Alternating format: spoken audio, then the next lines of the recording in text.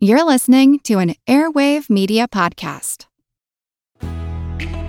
Her Money is brought to you by Fidelity Investments. Fidelity is committed to helping clients through any market conditions with financial planning and advice when you need it most. Learn more at fidelity.com.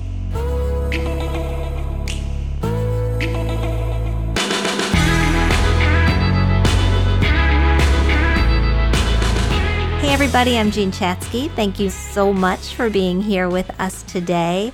Over the last few months, Katherine Tuggle, my partner in crime at hermoney.com, and we have heard from so many of you who have questions about the future, which is understandable because the future seems so uncertain right now. Some of you are wondering about the impact of the pandemic on your lives. Some are looking ahead to plan for a day when this time in our history will hopefully be a distant memory. We decided that we were going to dive into our mailbag this week with a special episode to tackle some of these questions and to just try to get the answers you need. Hey, Katherine. Hey, Jean. So you're in New York today? I am here in New York City, holding down the fort. And I'm in the burbs, holding down the fort here. How's it going with the sale of your home? Oh my God. Oh my God. That is a subject for another episode. All right. Suffice it to say, my renovation on the new place is stalled. Anybody who likes HGTV can look forward to my own renovation chronicles because I have plenty to share.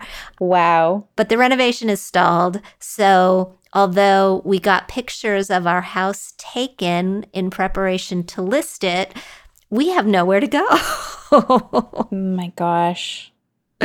Wow, it's just amazing all the people whose lives have been thrown into chaos over the last few months. Like something so small as selling your home and renovations, which is ordinarily not the easiest process in the first place, but fairly straightforward, is now this whole other can of worms. Exactly. And I actually think now would be a great time to sell my house because I hear that a lot of people are trying to escape the city for the suburbs.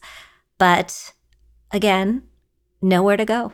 So we're staying put for right now. All right. So what do we have first?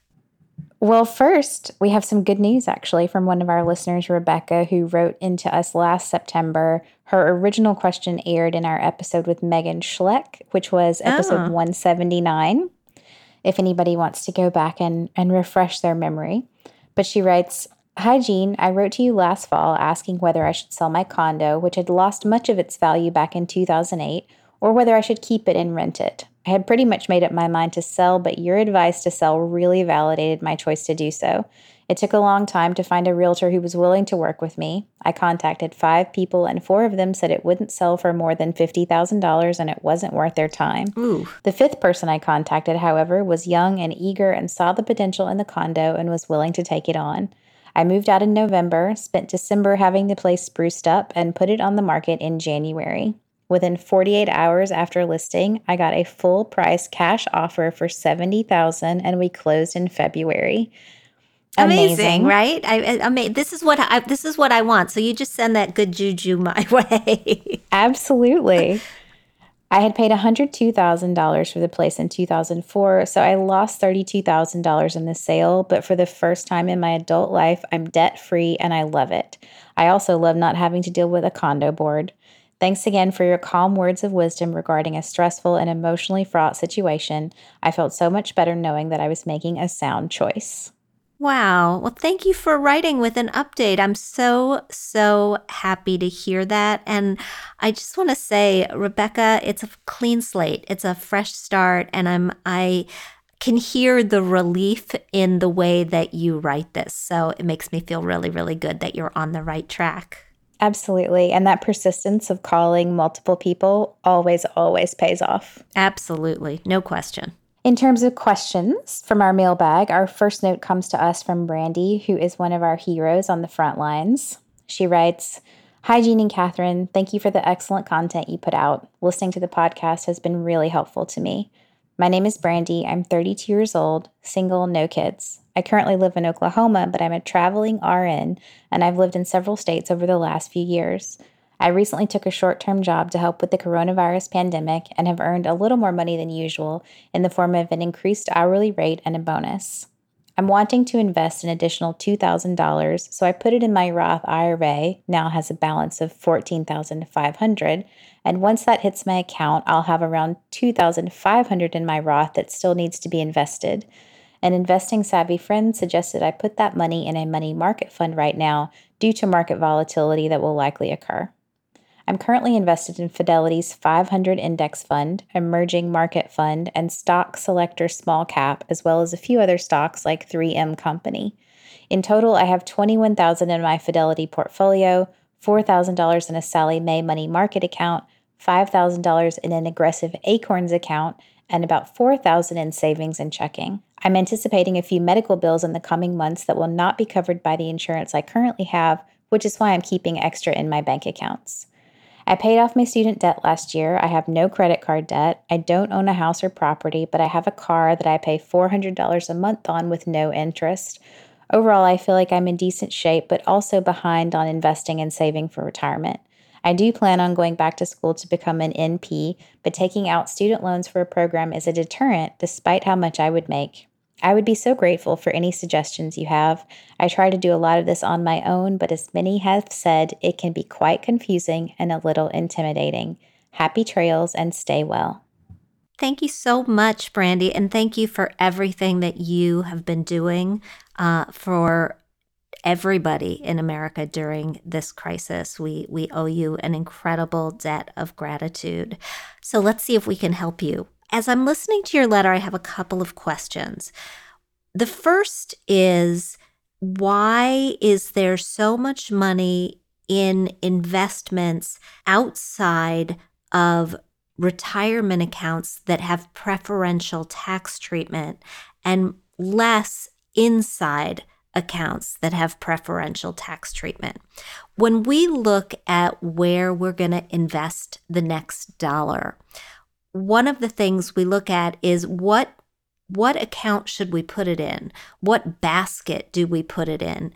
And generally, we try to put it in the place that is going to give us the greatest return on the money, but also that gives us the most in terms of a tax benefit, a write-off on our taxes.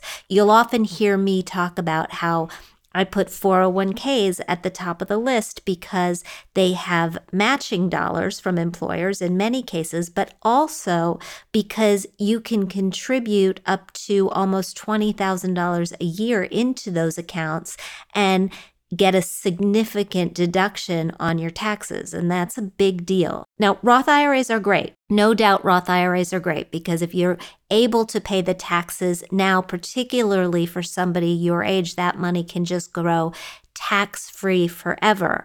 But the money that you've got in that taxable Fidelity portfolio, as well as in the Acorns account, might be better if you put some of it into a retirement account. And you may be able to move some of that money into a retirement account, not all this year, not all next year, but over time, because it sounds like in your job as a nurse, you're an independent contractor, which gives you the eligibility to open something called a SEP IRA.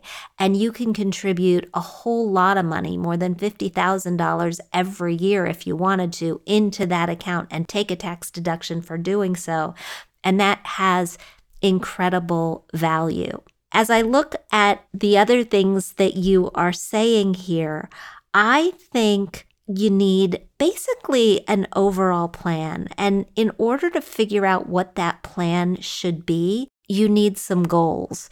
I'll be much better able to tell you where to put this money if you can tell me what this money is for. And even if you can't tell me what it's for specifically, if you can tell me when it's for.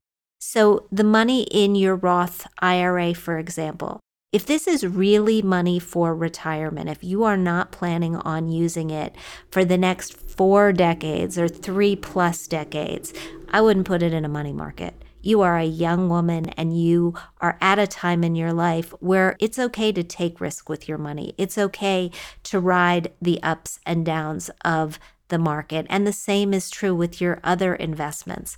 But if you were to tell me, actually, I really want to buy a home and I want to buy a home in the next few years, then I would say, well, that's not money we take a risk with because you don't want to lose your down payment. So, Brandy, what I want you to do is follow up with us. I know you'll listen to this because you listen to the show. I want you to write me again. Answer my questions. Why is the money in taxable brokerage accounts rather than in retirement accounts? And second, what are your goals for this money? And then we can get you on the right track. Those are great questions. And do you think it would benefit her to sit down with a financial planner too? She absolutely could. Yeah, she absolutely can. If that is something, Brandy, that is available to you or appealing to you, you work with a number of excellent financial services firms. You could get a financial planner through Fidelity. You could talk to somebody who is an independent, or you can certainly write us again and we can try to help. Great point. Thanks, Jean. Sure. Our next note comes to us from Christine. She writes, "Hi, Jean. To start, I wanted to say that I absolutely love how empowering this podcast is and to say that it has made significant impacts on my professional confidence and personal finances. I'm writing today because my husband and I are trying to plan for retirement. We're your typical dinks, 24 years old and earning a joint annual income of $165,000. We're currently tackling $190,000 of student debt, but we should be able to pay it all off before the end of 2021. Amazing. That's amazing. Alongside our aggressive student loan repayment plan, we're putting about 6% of our income into our traditional 401k to max out our employer's match and applying 60% of our take-home pay to loans. Once the loans are paid off, we plan to fully max out our 401k contributions up to the IRS limit and put away additional savings in an IRA so that our total annual retirement savings is at least 15% of our gross income. With these savings, our portfolio's projected growth rate, and a plan to get into real estate investment via rental properties, we feel that we'll be able to save enough for the two of us to retire comfortably at 65. However, we know that we'll need to serve as legal guardians for my autistic older brother when my parents pass, meaning we'll need access to enough finances to support the three of us in retirement. My parents don't currently have any savings set aside for my brother and don't think they'll be able to save anything for him in the future. They started their own retirement savings late, only contributing enough to get the employer match, and already anticipate my father having to work at least part-time until he passes because they're still trying to pay off their own student debt. With them focusing solely on their debt and retirement, my husband and I know we'll have to provide all of the long-term financial support for my brother. Right now, my brother works 6 hours a week for minimum wage and doesn't put any money away in savings. We want to support his continuous development as an adult and help him learn an employable skill so that he can save some of his own money in either an ABLE account or a Roth IRA to help offset future retirement costs. We both feel that my brother has untapped potential and is high functioning enough to be taught a skill to earn real money for savings, so it seems irresponsible to wait until he's in our care to start that growth. However, we worry it will seem selfish to tell my parents that we're concerned with managing financial security for the three of us in retirement, and we're not sure how to approach them about taking that next step for my brother now instead of waiting until he's with us. I would really appreciate any advice you can give." So, Christine, I have to say, this is the least selfish question I think we've ever been asked. There's absolutely nothing at all selfish about understanding that you will be taking responsibility for your brother and telling your parents that you're willing to do that, that you're expecting to do that. I mean, that is an incredible gift. That should take a huge weight off their minds and their shoulders. And so I don't think you have to worry about that at all. I think if you're worried about making them feel badly that they haven't saved, that doesn't necessarily need to be where you begin this conversation. I'd suggest that you and your parents all sit down with an estate planning attorney who specializes in helping families with special needs children. There are a lot of them, and they'll be able to tell you about how you set up a system for your brother so that not only can he put money into an ABLE account, which for people who haven't heard of it is kind of like a 529 account, but for adults with disabilities, or whether he needs a special needs trust. There are a lot of rules about what individuals with disability are allowed to have as far as money in their own names in order to make them eligible for benefits that they may get through Social Security, like SSI, or other benefits like Medicaid. You want to make sure, based on the fact that your brother's working such a limited amount of time right now, that you preserve his eligibility for those benefits later. And that takes a professional who knows how to do that planning. I think that you are amazing. I think that the debt pay down rate that you guys are on for your student loans is unbelievable. And the fact that you're thinking about your brother's development in this kind of a way at 24 years old is just, it just blows me away. So I would not think that this is selfish at all. This is an act of love and devotion, and your brother and your parents are really, really lucky to have you. I couldn't agree more, Jean. Just what she wrote, we are your typical dinks at 24 years old. I just want to say nothing about this is typical. This is amazing, the amazing debt repayment plan, the amazing foresight to be thinking and planning and loving your brother in such a way. It's just amazing. Yeah. And if you have trouble finding resources, shoot us a note. My nephew has autism. I'm familiar with this system. And if I can help you in any way, please let me know. Amazing. And Catherine, I want to take one or two more letters, but before we do that, let's just remind everybody that Her Money is supported by Fidelity Investments. For more than 70 years, investors have relied on Fidelity to help plan for their financial futures. As always, when the unexpected happens, Fidelity is there to help you work through it with financial planning and advice for what you need today and tomorrow, helping to make it all clear.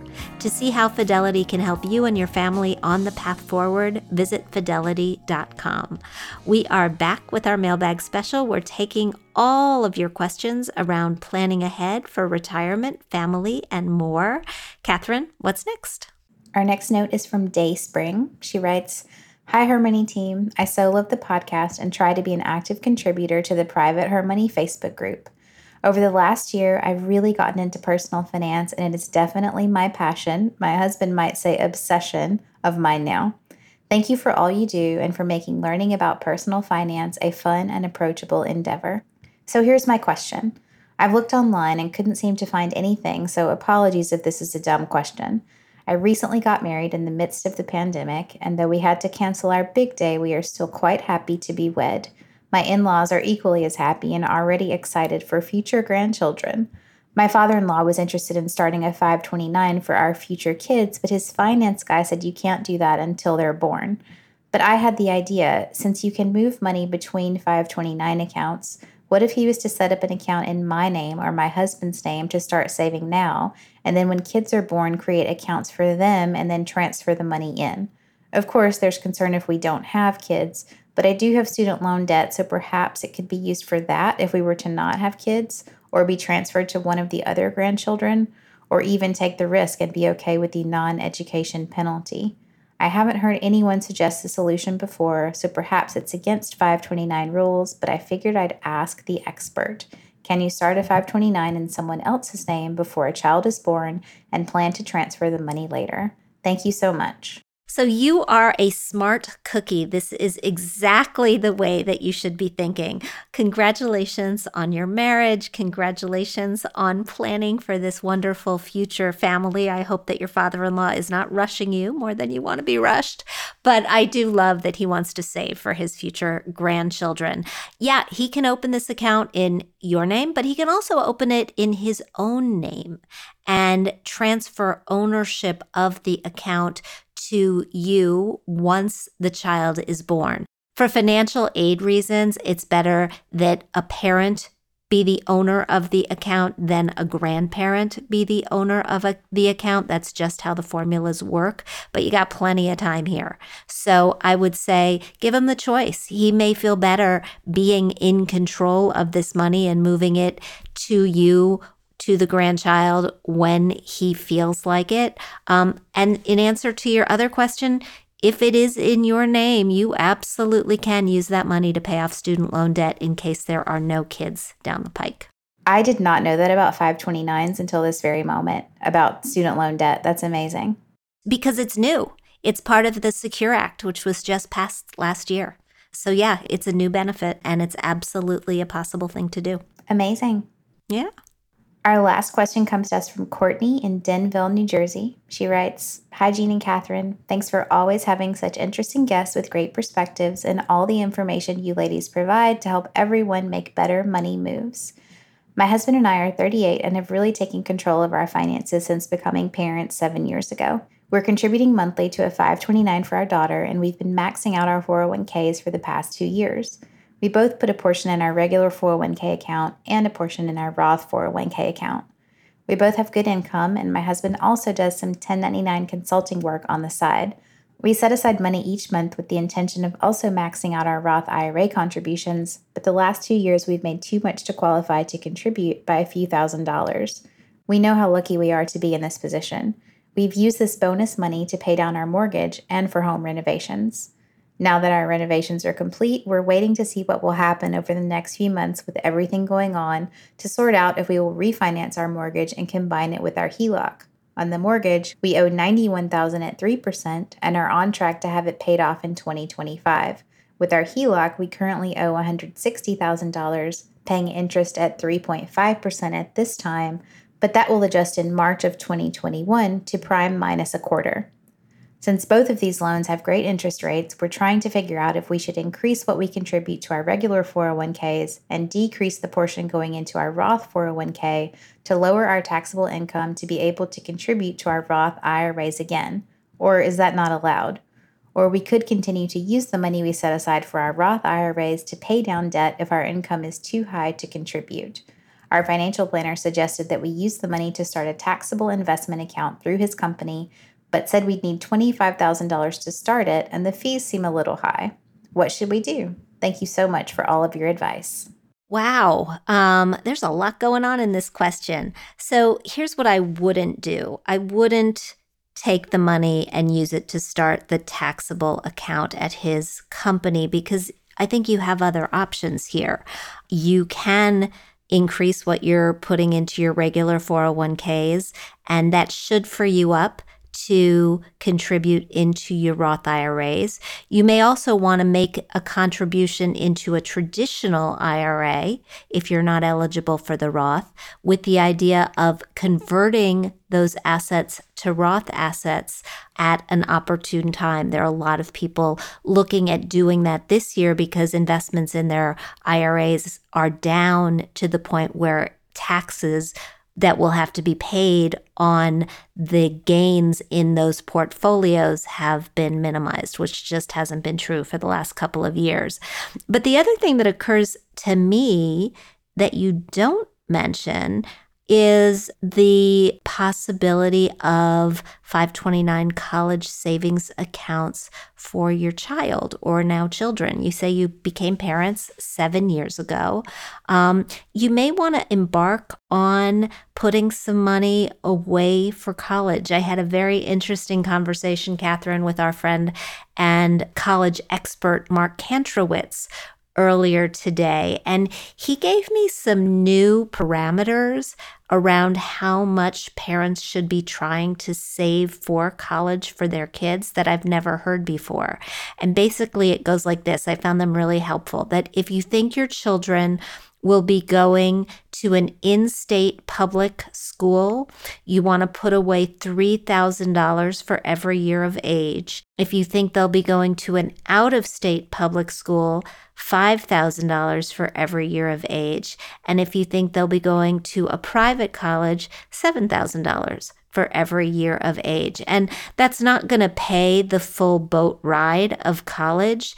It'll get you to the point where you're paying a significant chunk of it, though. And that will minimize the borrowing that you have to do on the other end. That's such great advice. I would not have thought of that. Well, she mentioned being a parent. So we're always looking for something that we can do that comes with some tax benefits. I don't know where they live, but there may be a tax deduction on the table for on the state tax return, which can be substantial. It certainly was in New York. And then you get the satisfaction of knowing that you're saving for college as well. Absolutely. Great point. Thanks. Thank you so much to everybody who wrote in with your great questions today. We love helping you out with the answers that you need, so please keep them coming at mailbag@hermoney.com. If you like what you hear, I hope you'll subscribe to our show at Apple Podcasts. Leave us a review because we love hearing what you think. We want to thank our sponsor, Fidelity. Ordinarily, we record our podcast out of CDM Sound Studios. Today, Catherine and I are recording remotely, socially distanced from the comfort of our homes. Our music is provided by Video Helper, and our show comes to you through Megaphone. Thank you so much for joining us, and we'll talk soon.